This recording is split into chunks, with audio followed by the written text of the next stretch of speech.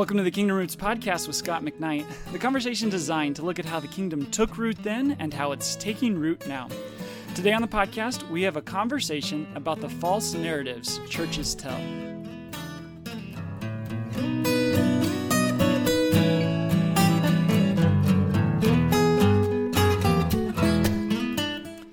So, Scott, I don't think you even know this because you really don't care about these things or track them closely, but we are almost at 1 million downloads on the podcast. Oh my Can you believe goodness.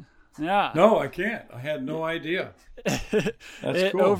We're at 160 different episodes. So over the course of all of those, we've had almost 1 million. So we're doing this fun giveaway, actually, in connection with your new book, A Church Called Tove, where we're giving away 10 copies to people who share about the podcast, where they view it from, maybe Northern's post that we've posted. And all you have to do, our listeners, is use the hashtag Church Called Tove, and that will put you in the competition. And so what people have to do is tweet something and use hashtag Church Called Tove. Yeah, tweet on Twitter, on Instagram, or very good. On very Facebook. Good. Just let us know how you listen, and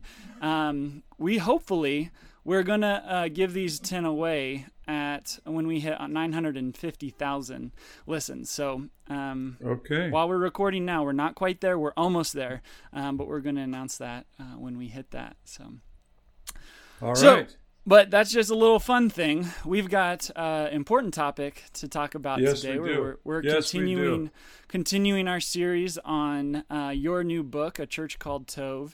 And one of the things that you really highlight, last time, we talked about how the book came to be and the culture and how it exists and all that it does in a church. And one of the things that you highlight are the different elements that kind of breed these toxic cultures.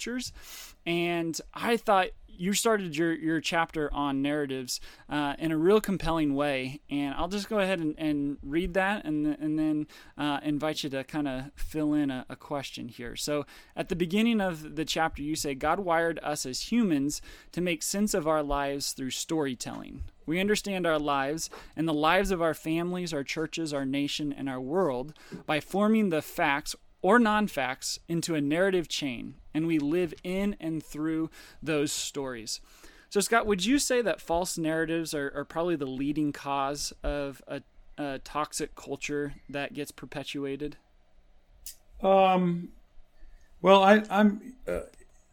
Toxic cultures produce false narratives when accusations are laid against the church or the leaders. So it doesn't, I would not say it creates toxic cultures. Yeah. But it is clearly the way toxic leaders and toxic cultures respond when allegations are made, when an alternative narrative is proposed, when a criticism is given, in all kinds of situations that a false narrative may pop up. And as I said, I believe last time, Chaz, I've been talking about some of these things for so long, I don't ever remember where I last said something. But I was studying how the German pastors responded to the Holocaust. Mm-hmm. Yeah, and I saw there that they were doing things that I was hearing about Willow, and I did not read that book at all to think about Willow. But as I read this, I thought, this is the way people deal, leaders, narrators, people have the capacity to create stories and form communities on the basis of stories. This is the way they respond when they have to confront uncomfortable truths about themselves. Mm-hmm. Is they seek to use their power to write a different narrative and create belief in their narrative on the basis of trust and authority. how much do you think it's like intentional, or it is just so ingrained with the maybe identity that they've created for themselves that they do it by default, and just the only response they could think about would be to create a false narrative to try to protect themselves? Well, I'm not willing to go along with any idea that it's not intentional. I think some parts of it could be barely intentional, but by and large, churches and pastors and leaders have a responsibility to tell the truth. Mm-hmm. They are a truth-telling culture, and those who don't tell the truth are implicated at the root of their life because they know that they're supposed to be truth tellers, and they simply don't want to do it. I mean, I talked to a pastor yesterday who told me that there's some accusations against a pastor that he knows, and he's a part of a committee, and he said every allegation that was laid against the pastor was denied. No, that didn't happen. No, that didn't happen.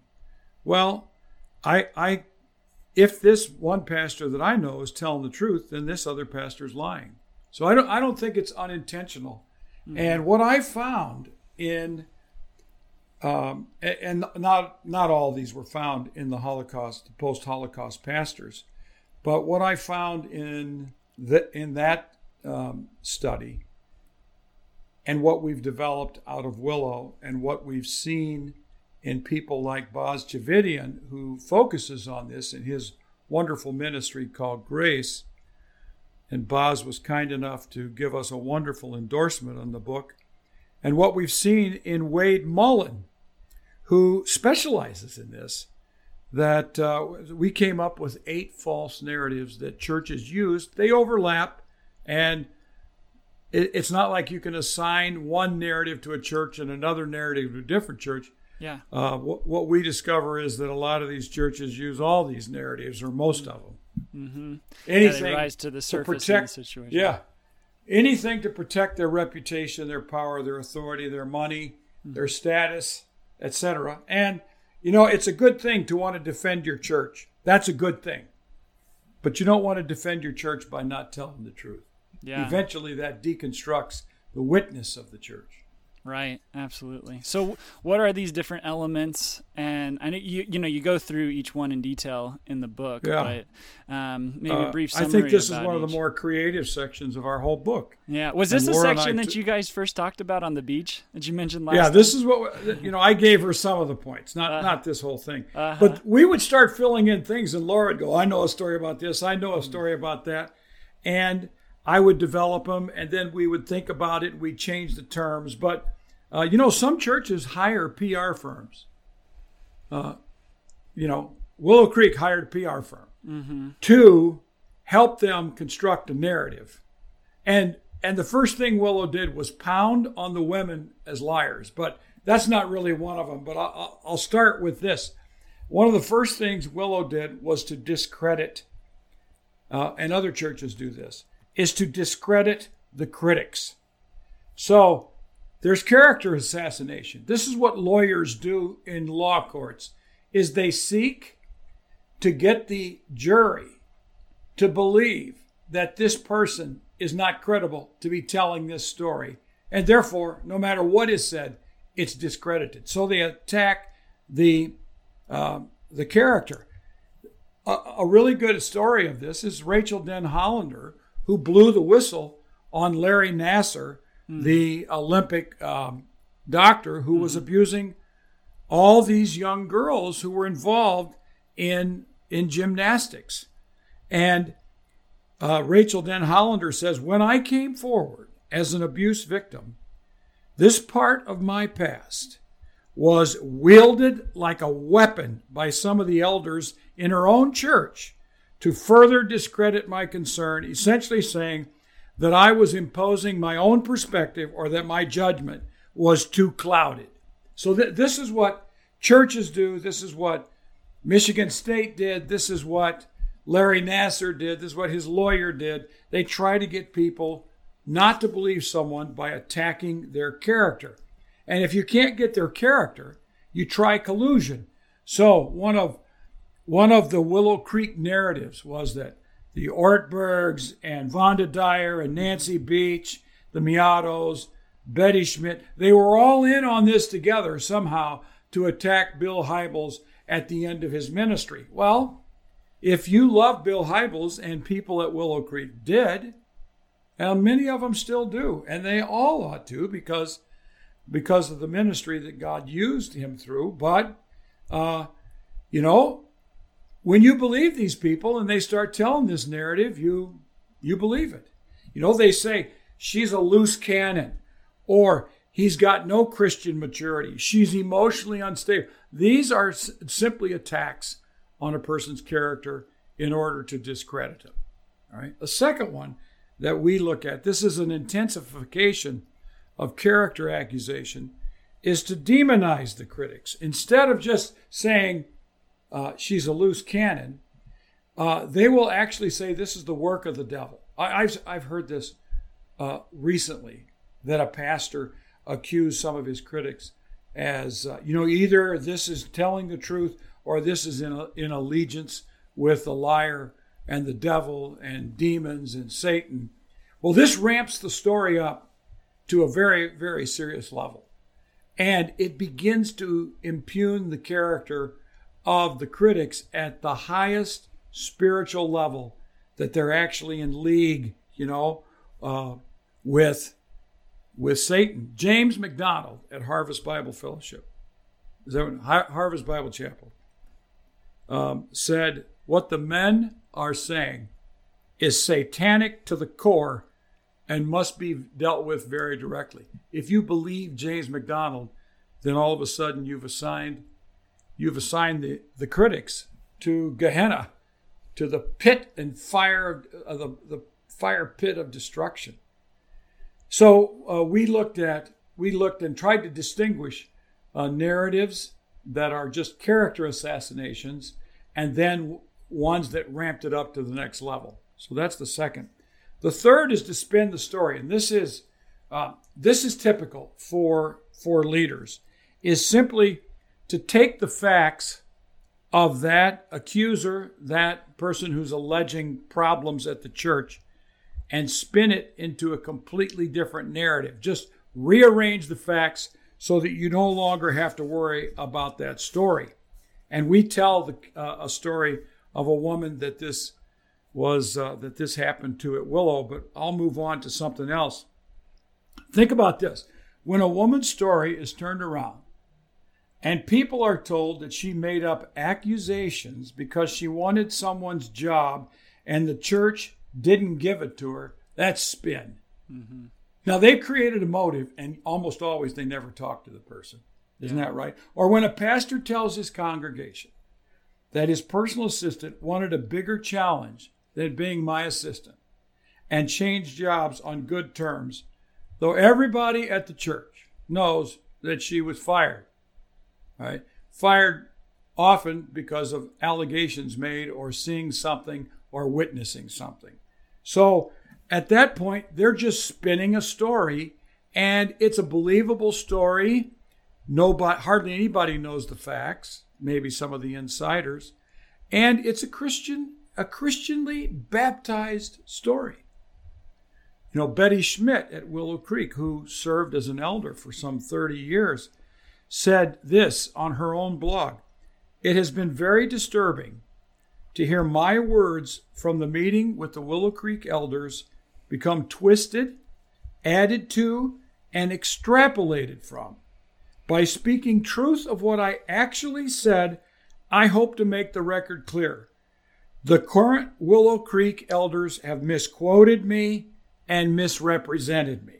All right?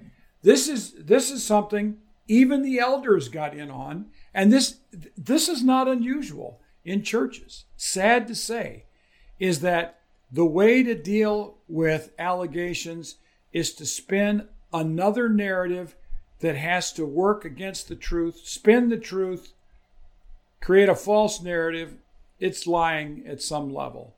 And this is the way sometimes churches think is their only means of survival. You know, ultimately, Chaz and Laura, one of the only things that is going on here is it's a survival tactic of pounding on the person making allegations, hoping that the force and the public words, I mean, when your name gets mentioned from the Willow Creek platform, the Harvest Bible platform, from the Vatican, from Southern Baptist leaders at the Southern Baptist Convention, when your name gets besmirched like this, you're in pain. It's painful to get up in the morning and to read that thousands of people think something about you that is absolutely false. And that's a lot of times what they're doing. Now, what we learned, this is something that I'd seen the term before, but it has really come into modern usage. The fourth strategy, the fourth false narratives that churches use, that leaders in churches use, is called gaslighting. To gaslight someone is to try to get them to think that the story they're telling is so distorted they have to be mentally messed up or psychologically set apart. So one definition is it's a form of psychological manipulation in which a person sows seeds of doubt in a targeted individual, making them question their own memory, perception, or judgment. Using denial, misdirection, contradiction, and misinformation, gaslighting involves attempts to destabilize the victim and delegitimize the victim's beliefs. And there's really good studies, and we quote a sociological study as well on this very issue. Now, here's something that I think is distinct to our perception of gaslighting, to mine as a Christian theologian, but all theologians and biblical people and leaders should recognize this. When an accuser is gaslighted from the platform of a church, think about this, by a trusted pastor with leadership support, all the elders, all the deacons agree, all the bishops agree, the destabilization becomes all the more intense. Think about it, because the prevailing narrative now appears to be connected to God's truth, the Word of God, the leader of God, the man of God, and it has been broadcast to a crowd of people who are inevitably going to accept the church's story. It is no wonder that accusers fail to report abuse because of what they fear could happen to them from the platform. Yeah. Gaslighting.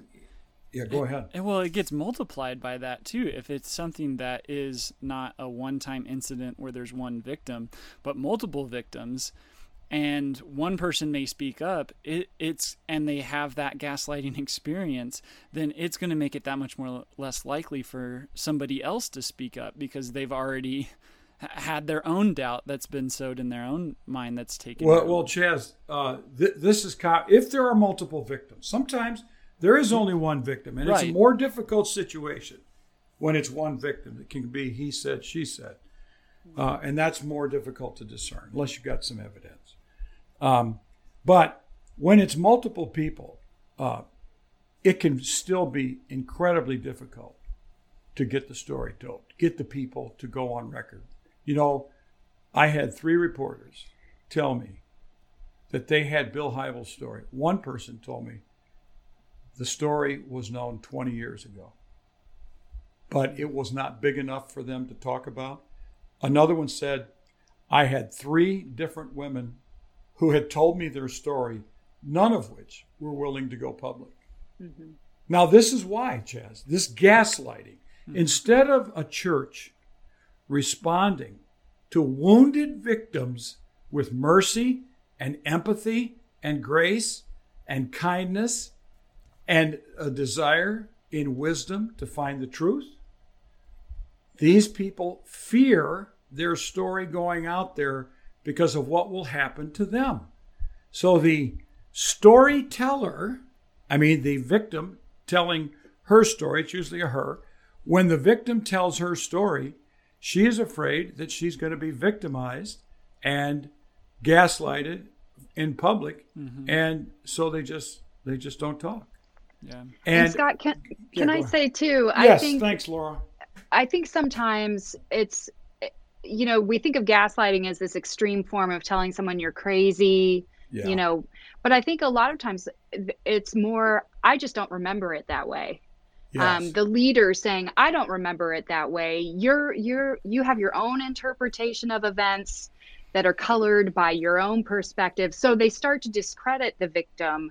It's a combination of these things of saying, you're right. Your memory is faulty, or you were determined to see it that way because you have some agenda, or so it's a form of discrediting the victim at the same, and who's going, given those options between the strong leader and their interpretation of events, or this victim who maybe has never spoken in public about anything ever before. Yes. And so it's easier to believe that this woman misunderstood, certain signals, or, is remembering incorrectly.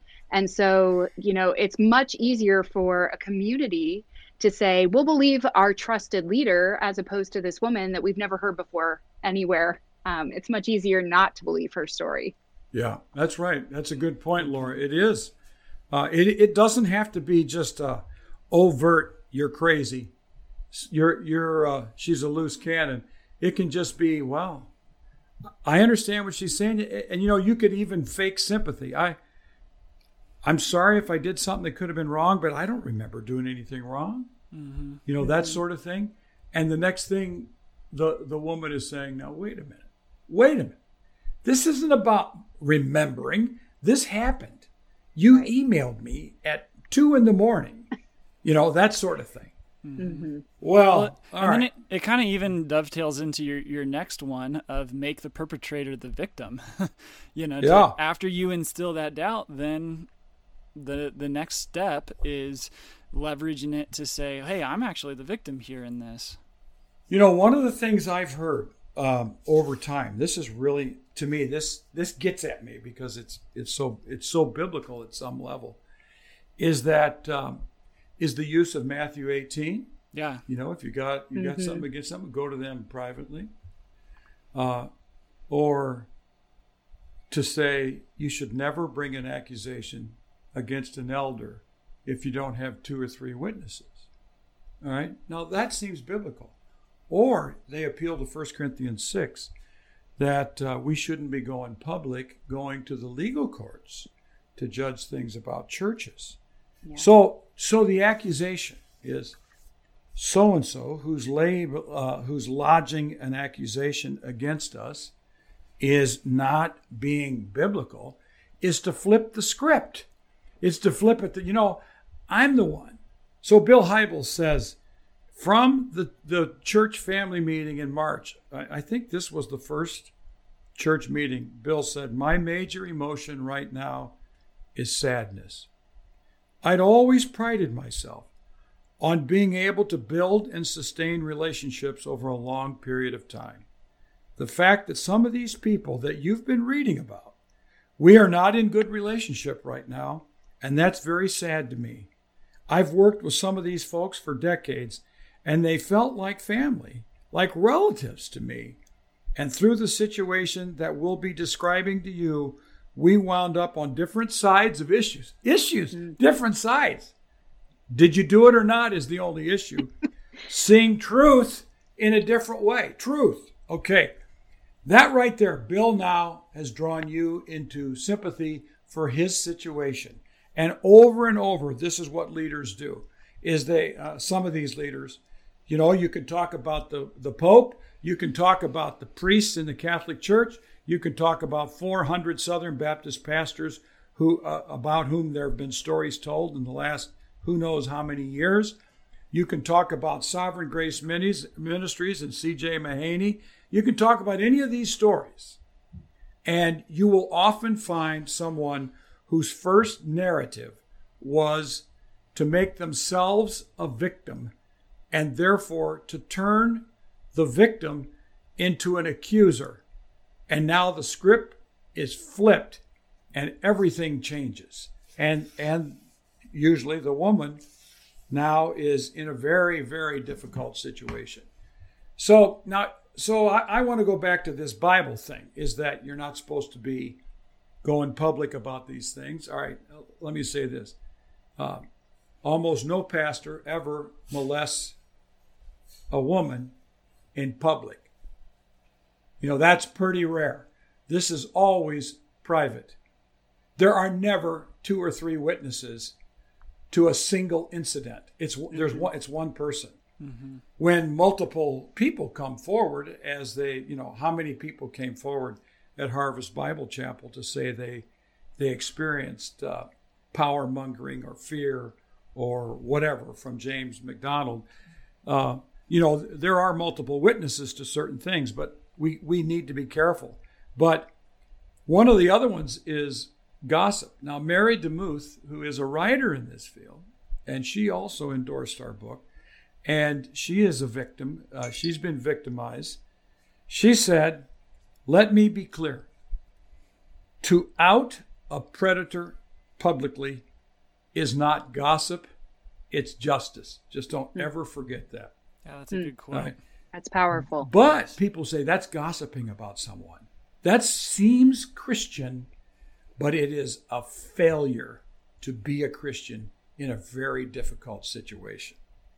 All right, I know we're going to run out of time here, Chaz, and so let me get the next 3 done in a little bit quicker time. All right. Sometimes people silence the truth. Here's what we discovered in our reading about this stuff, and we dug up some texts and I don't mean text messages. We dug up some church documents, official documents that were hard to get to, and all kinds of things. But churches tend to silence the truth, silence the accuser in 2 ways.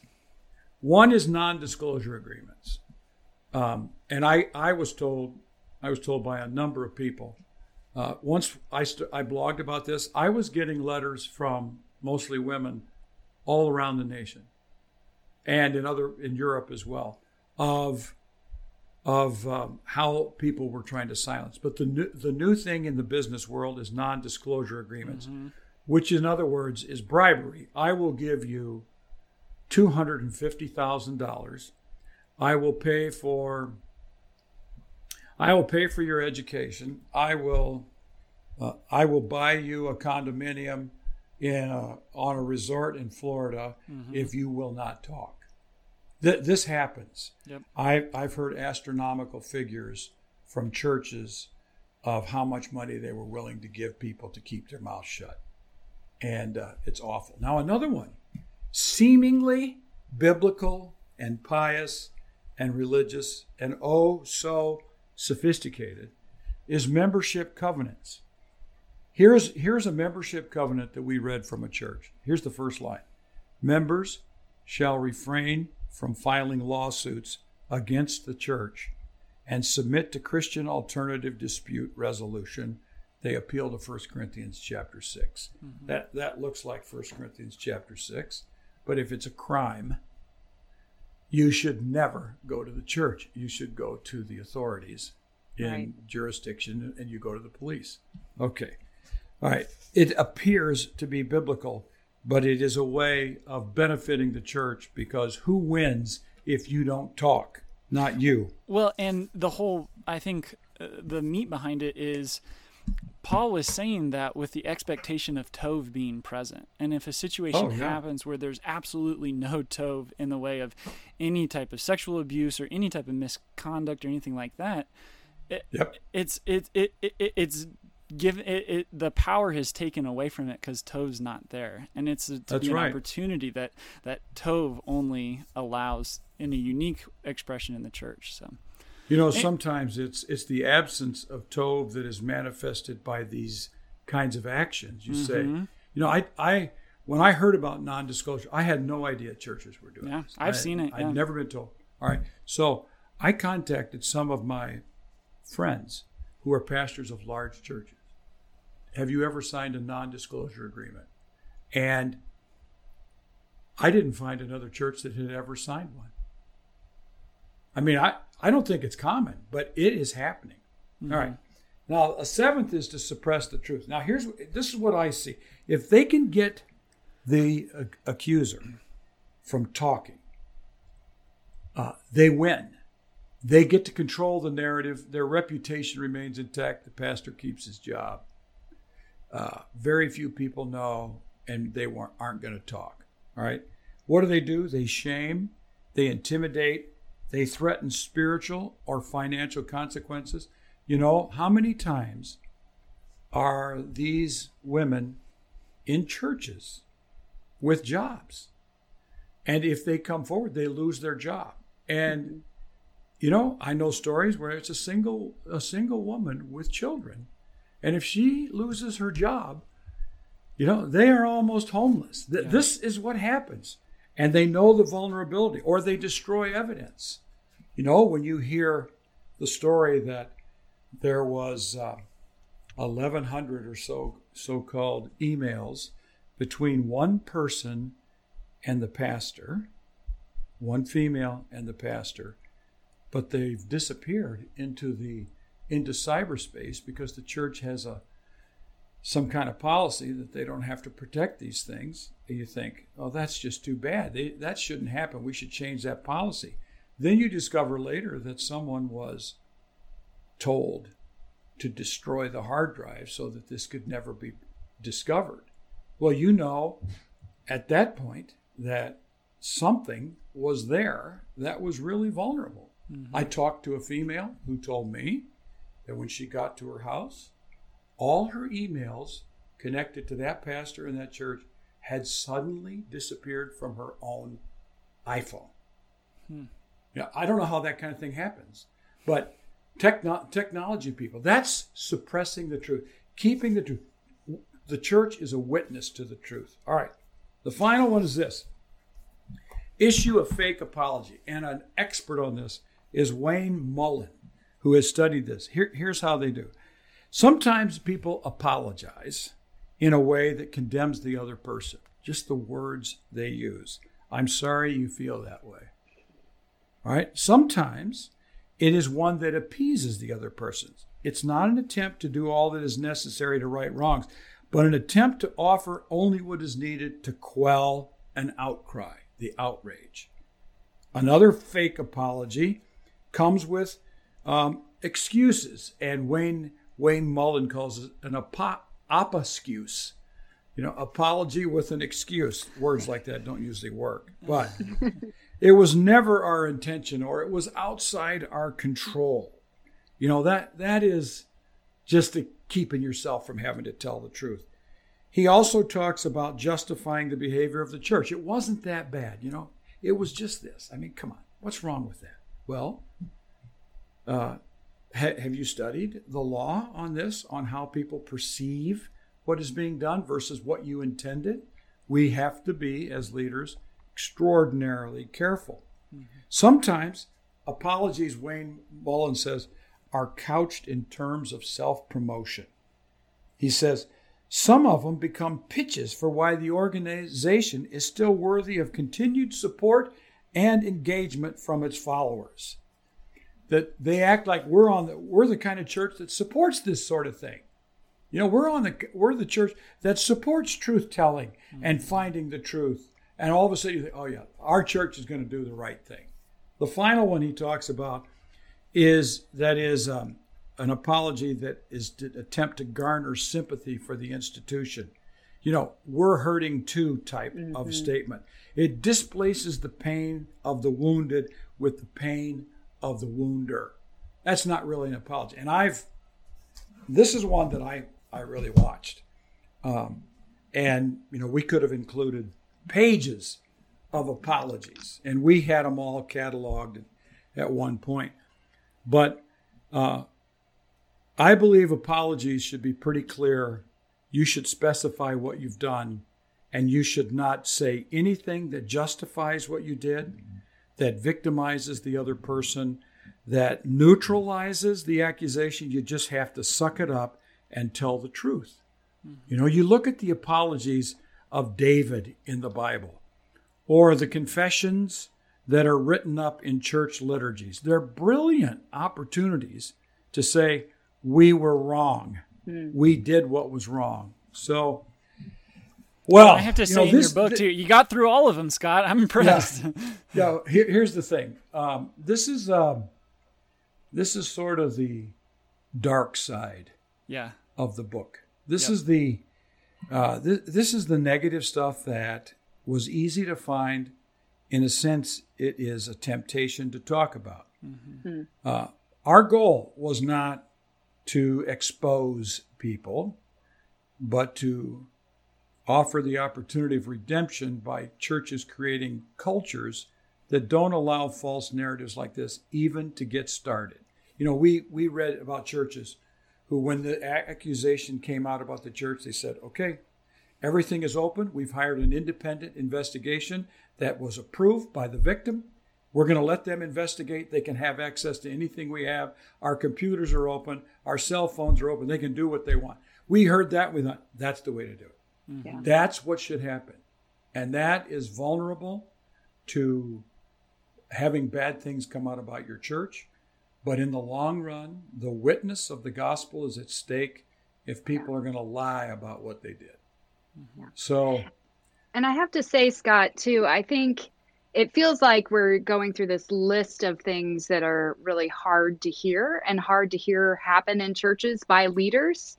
But at the same time, I think it's a gift for people to have the ability to point to these things and say, now I have language for what these things are. Like maybe I felt a little uncomfortable with how this was spun or how this was talked about.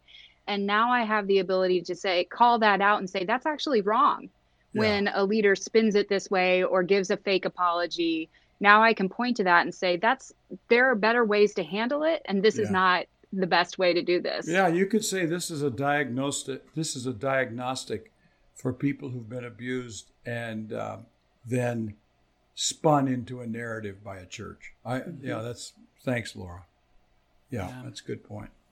I want everybody to know this is Laura Terrell, our assistant. This isn't my daughter, Laura Behringer, who's talking today. I just got an email from a friend of mine, former student of mine, said, I can't believe that's your daughter. I remember when she was about 10. But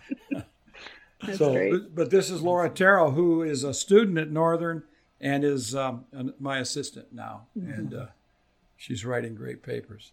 And you're taking a break from class right now to yes, right at this very moment. That's right. You're dedicated. Those intensive days get pretty long. Yeah, it's hard to sit on your butt that long. Okay. All right, Chaz, we're done. I think we are. And I like how you talked about how this was the challenging kind of dark part of the book. And I know reading it, I felt like just an immense heaviness, both thinking through people who have gone through this at varying degrees of levels and just the reality that this is a situation. And so I really appreciate that this isn't the end of the story. And the fact that these narratives are used as diagnostic tools to point it out is because this is not Jesus's story, and it's not the story he's inviting our churches into, or we're going to be going either in the next couple of weeks. We'll be making the transition to the goodness culture that God does clearly have a vision for what the church is all about. So, our editor at one point, I wanted to, when Laura and I first wrote the book, we mixed the good with the bad to keep the good coming. So we had the good coming earlier, and our editor said, no, we need an arc where it moves from some of the heaviness to the goodness. And so there's a little bit more negative early and a lot less negative late, and less goodness early, and then you move into the more redemptive theme. So it was a really good suggestion by the editor. It was probably a little too much of a lecturer, just covering the bases rather than thinking of a narrative arc. So Yeah. Well, so if you're a reader, stay with the book, stay with us, because we are going to the goodness. So, and make sure that you subscribe so that you continue to be with us as we will continue our next conversation in this series, this 4-part series that we're doing. So, we look forward to be with you next time as we continue our conversation on how the kingdom took root then and how it's taking root now.